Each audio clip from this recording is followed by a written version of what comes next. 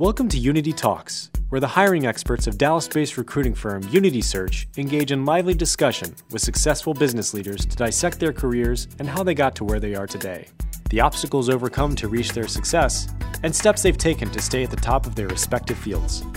So listen in as we provide you with the thought-provoking conversation and ideas that keep industries moving forward. Man, I love that intro, and thank you so much for showing up today, and welcome to the Unity Talks podcast. I'm your host, David Cathey, and I'm thrilled today with who we have as our guest. You may notice that we're actually in a different studio than what we are typically in, and behind the cameras, we actually have a little bit of a live audience that I have bribed to behave so that they don't heckle me the entire time. The reality of it is they're actually here to listen to and see our guest we have today. So let's just jump to it. Our guest today is Jim Hopwood. Jim, thanks for coming to the show. Hey, thanks for inviting me. Yeah, absolutely. We're really excited to have you here. I know our studio audience and our listeners online are thrilled to hear what you have to say.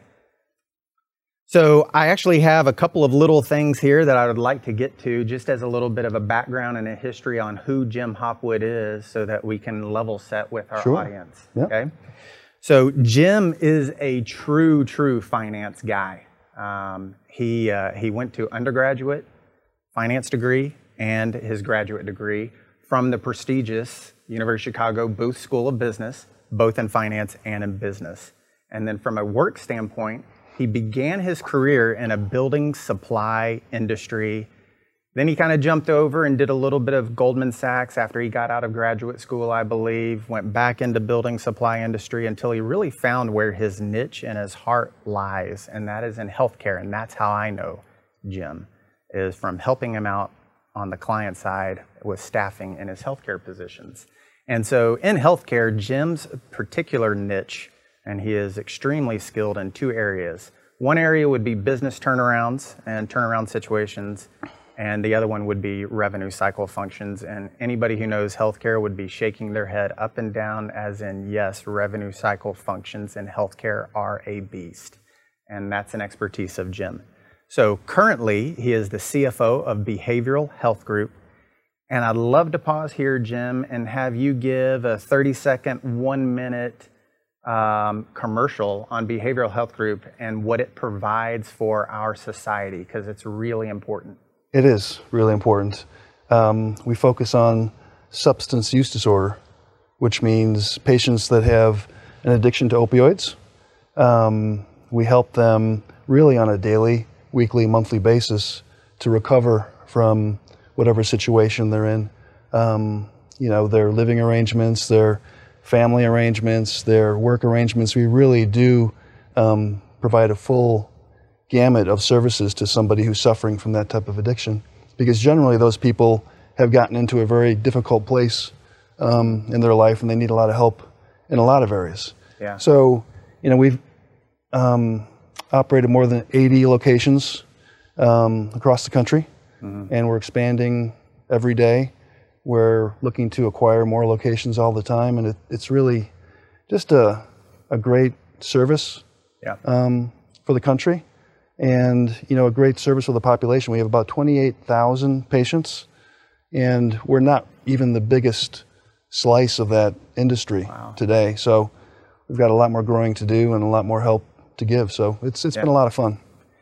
Yeah, it's crazy to think about, because you're in an industry that is growing, but it's growing because it's solving a crisis in America. Yeah, and so it's almost like do you want it to grow? Do you not want it to grow? And as someone who is fiduciary responsible for the organization, you're glad that you're growing and you're glad that you're providing that service, but it's almost like you kind of wish deep down that this wasn't as much of a need. No, that's right. When you step back from it all, you realize that there's really two epidemics. It's coronavirus and opioids. Yeah.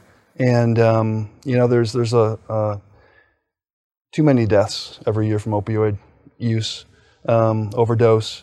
There's a lot of drugs on the street. There's a lot of drugs that are prescription. And I don't even think we're scratching the surface of the market that's out there to help people. So, that's where the growth comes from.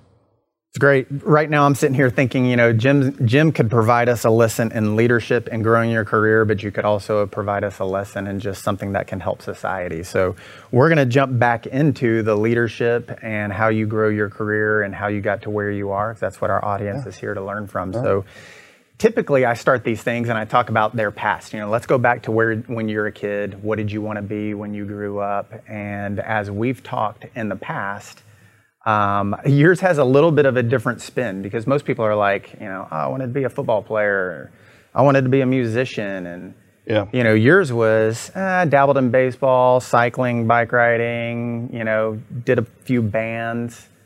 But when people make decisions, typically they make it on emotion first, and then reason and logic come a little bit later, to a varying degree. Some it comes fast, some it comes slow.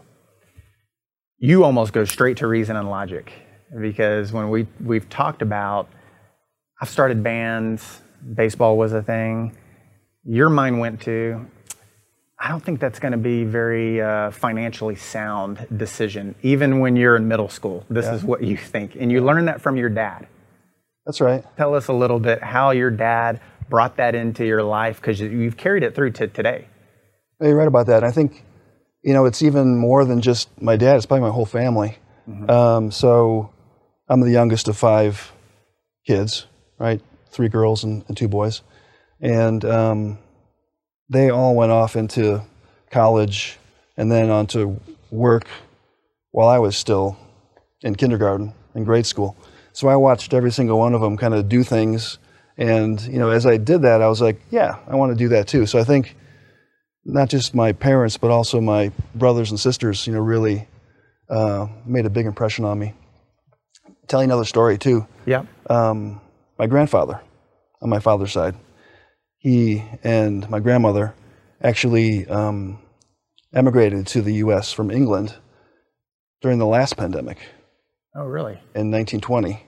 And the reason he was coming was to take a job in Chicago as a bank auditor. He had an accounting degree. Mm-hmm. And they were coming over to do that. And they got stuck in New York because of the pandemic and all the questions that the immigration service was asking about, them coming over. So they made it to Chicago. Ultimately, he became chief financial officer of a construction company. And that construction company helped to build Buckingham Fountain. Really? In the 1920s. So, even kind of starting back that far, I kind of have all these great memories of people in my family who have just kind of given me landmarks, so to speak, of how to kind of anchor myself around certain things. Yeah.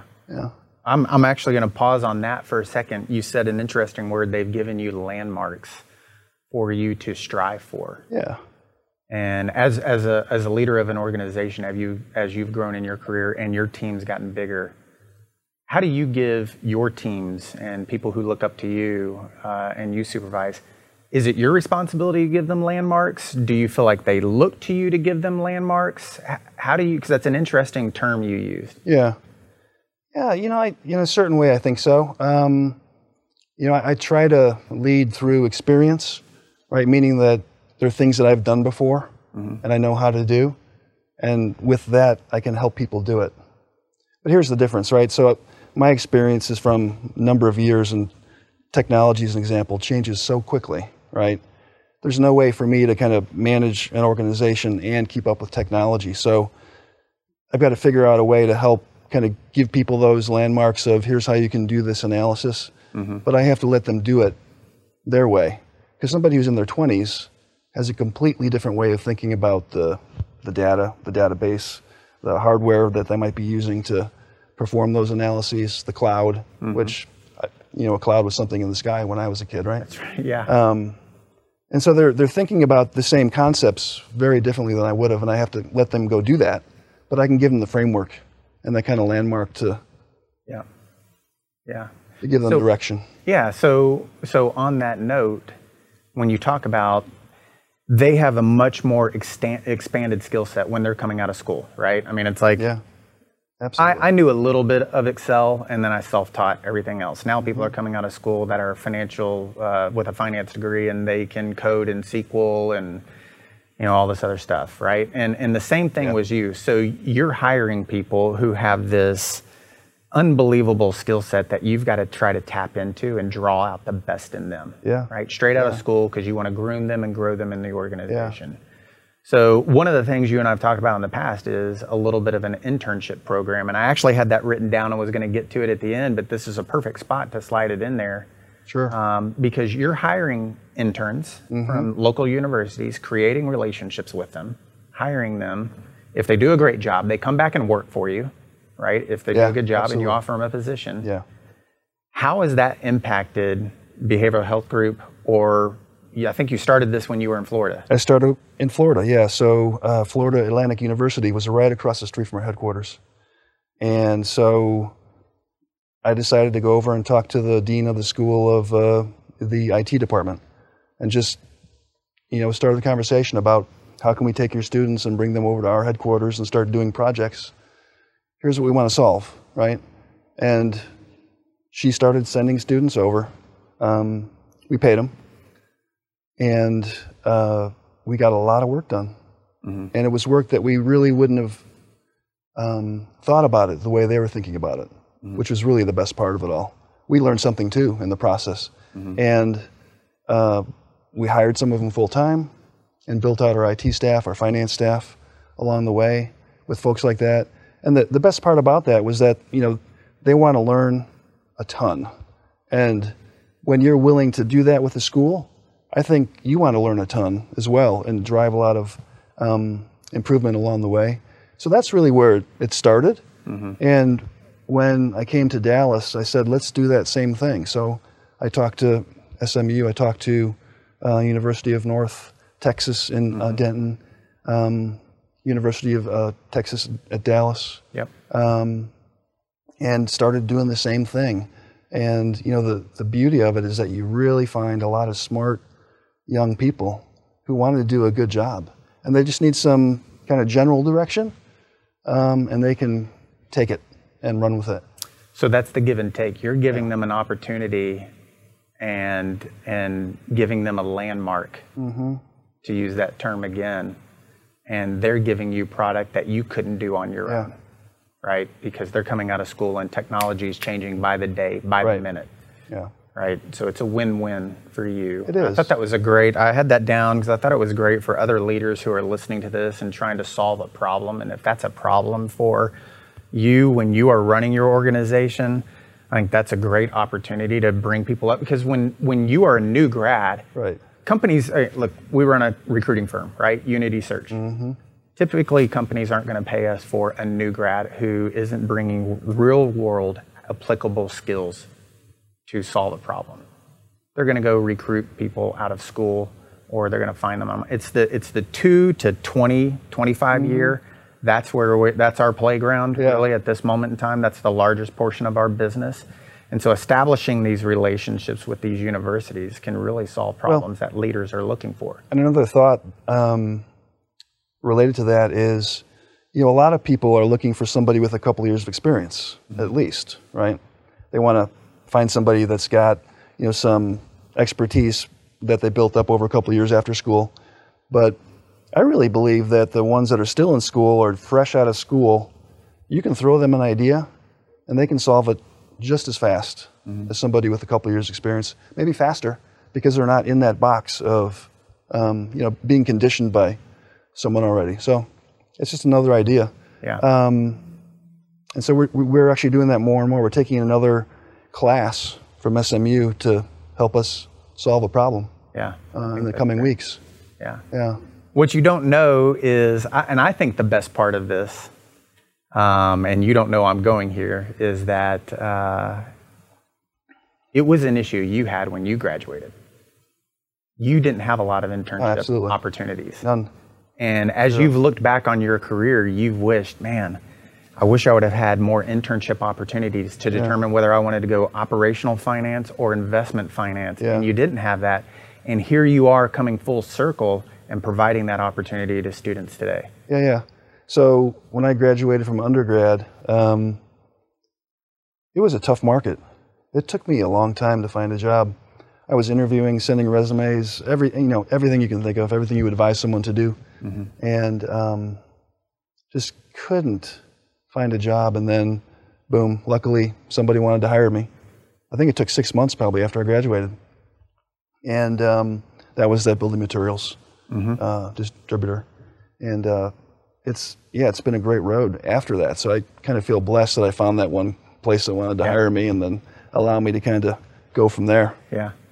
Luckily, it worked out for you, right? Yeah. But it would have been a lot easier, I think, if there were those kind of opportunities around, or if more schools, I think, would approach an internship program that way. Yeah. I think more and more today they are, which is great. It really is valuable. Yeah. I love that. I think that's great advice for a lot of our listeners who are building an organization or they're in a leadership role. I think that's just that's fantastic advice.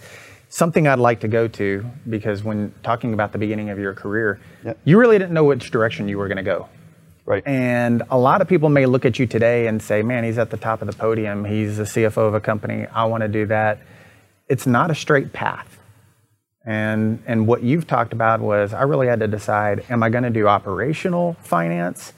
Am I going to do investment finance? You dabbled in both. You were at Building Supply. You were at Goldman.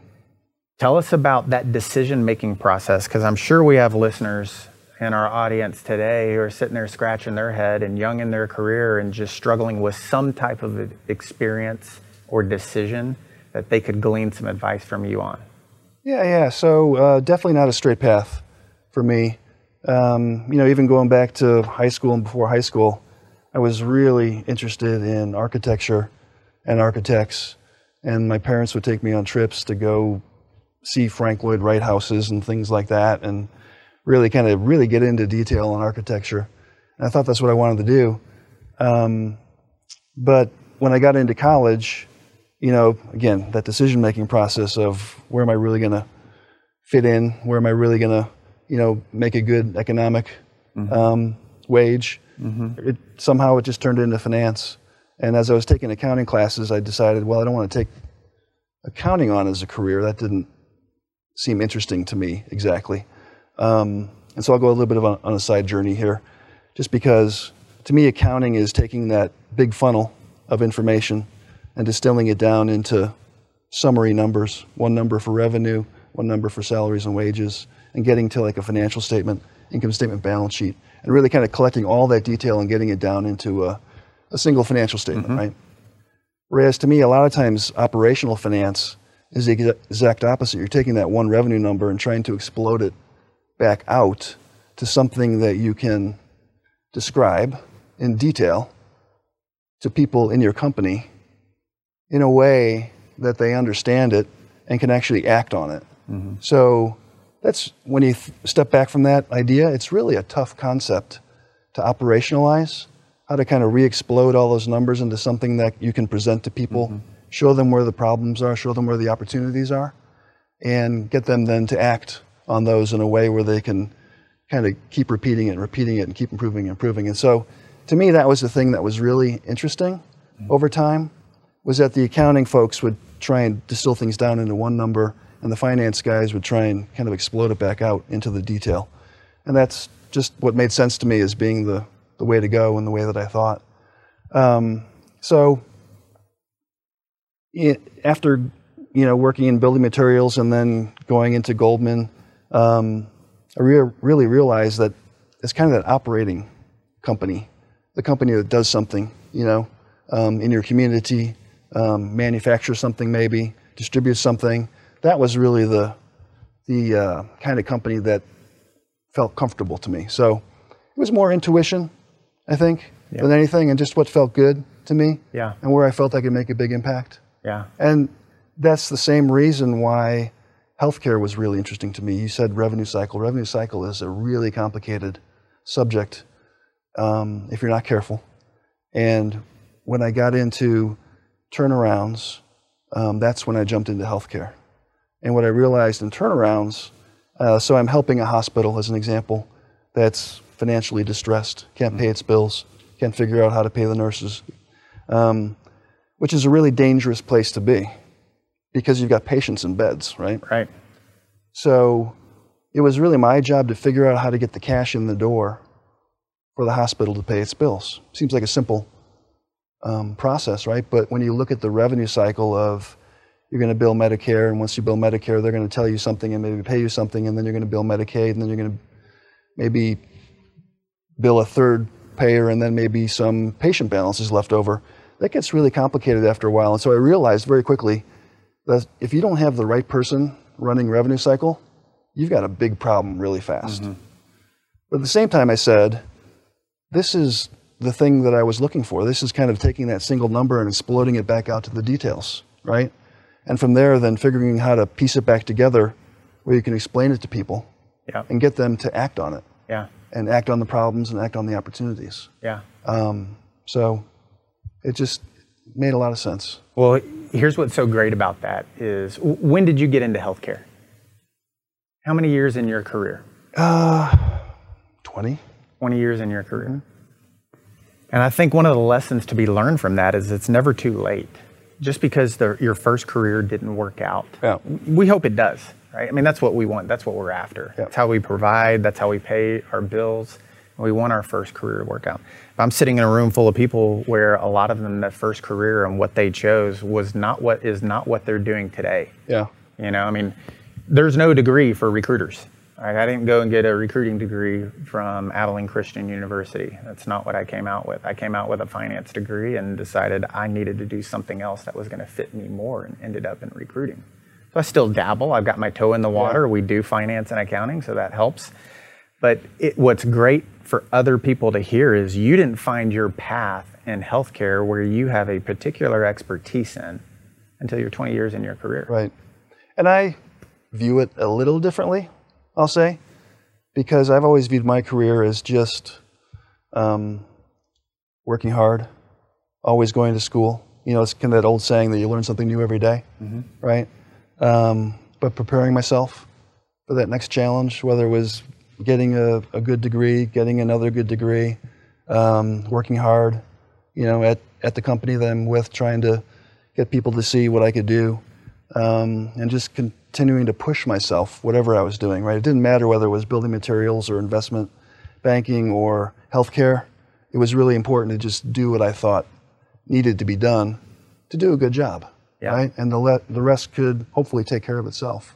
Well, now this is a lesson right here that I think is great for people to take away, because it's a lesson that you've given to your daughter. In fact, I wrote it down when we were talking just the other day. You said you should achieve your highest potential. You need to do that, and then you need to do more. Exactly. So explain that. Well, it was kind of a concept I think that my dad would kind of throw out to me once in a while. He was just a great guy. Never did anything in a mean-spirited way, right? He was always trying to encourage.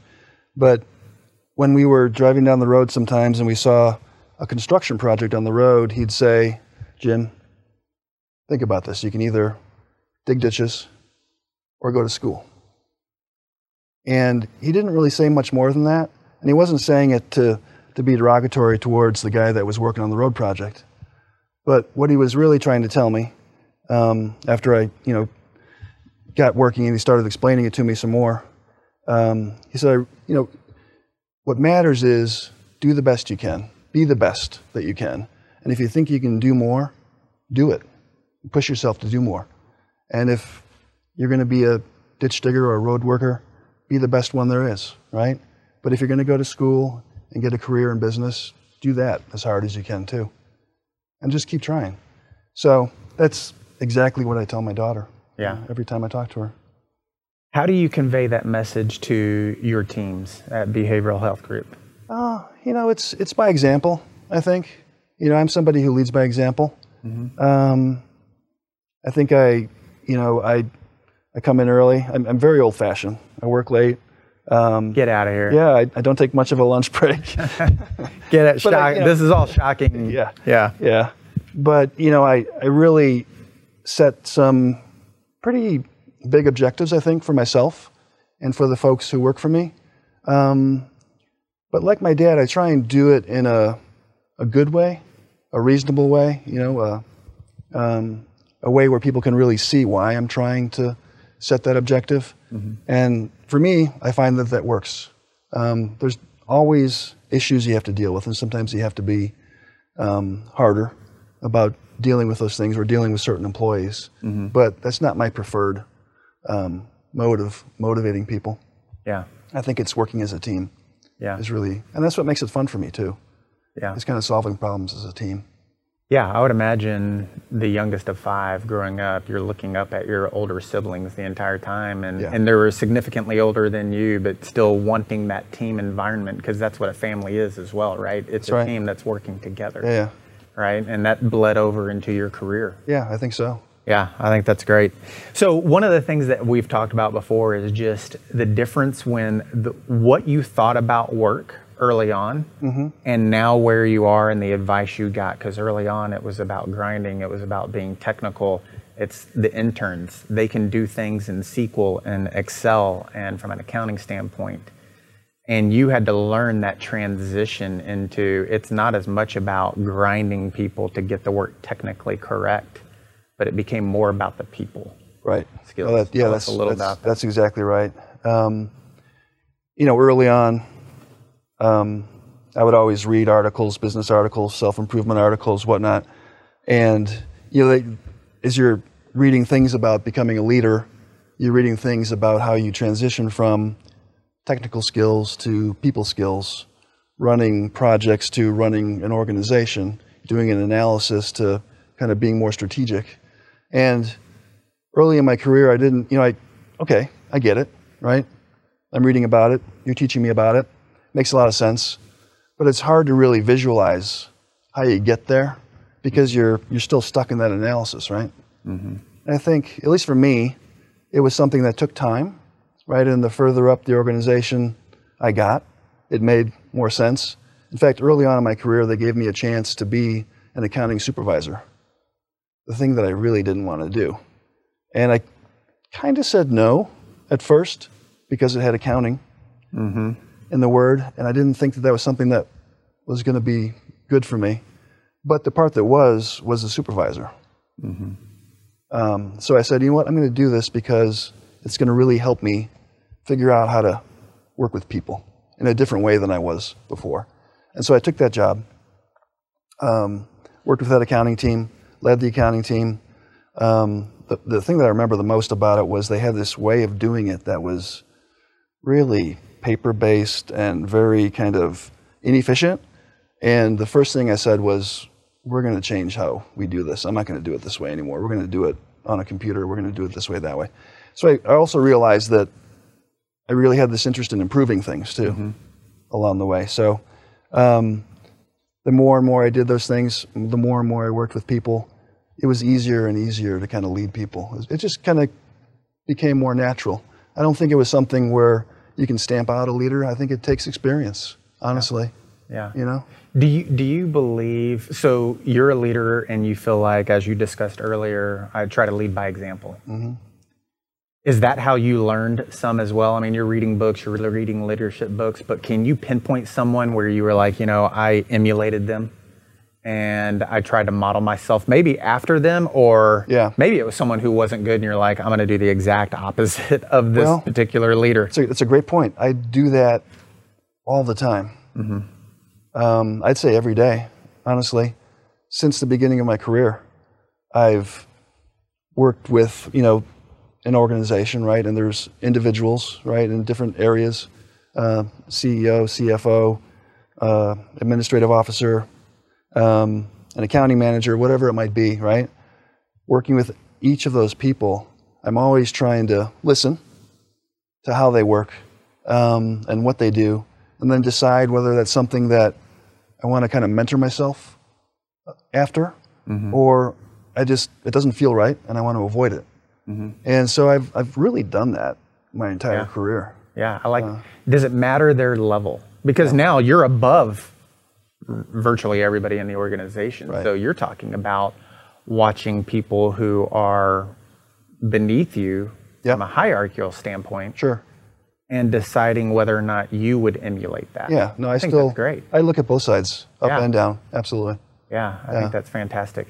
Well, so as we wrap up, I've got 2 questions for you that Cool. I think I'd love for our audience to hear from advice standpoint. One of them is, if you are climbing in your career and you're starting out, knowing that your career takes twists and turns, it's not a straight line.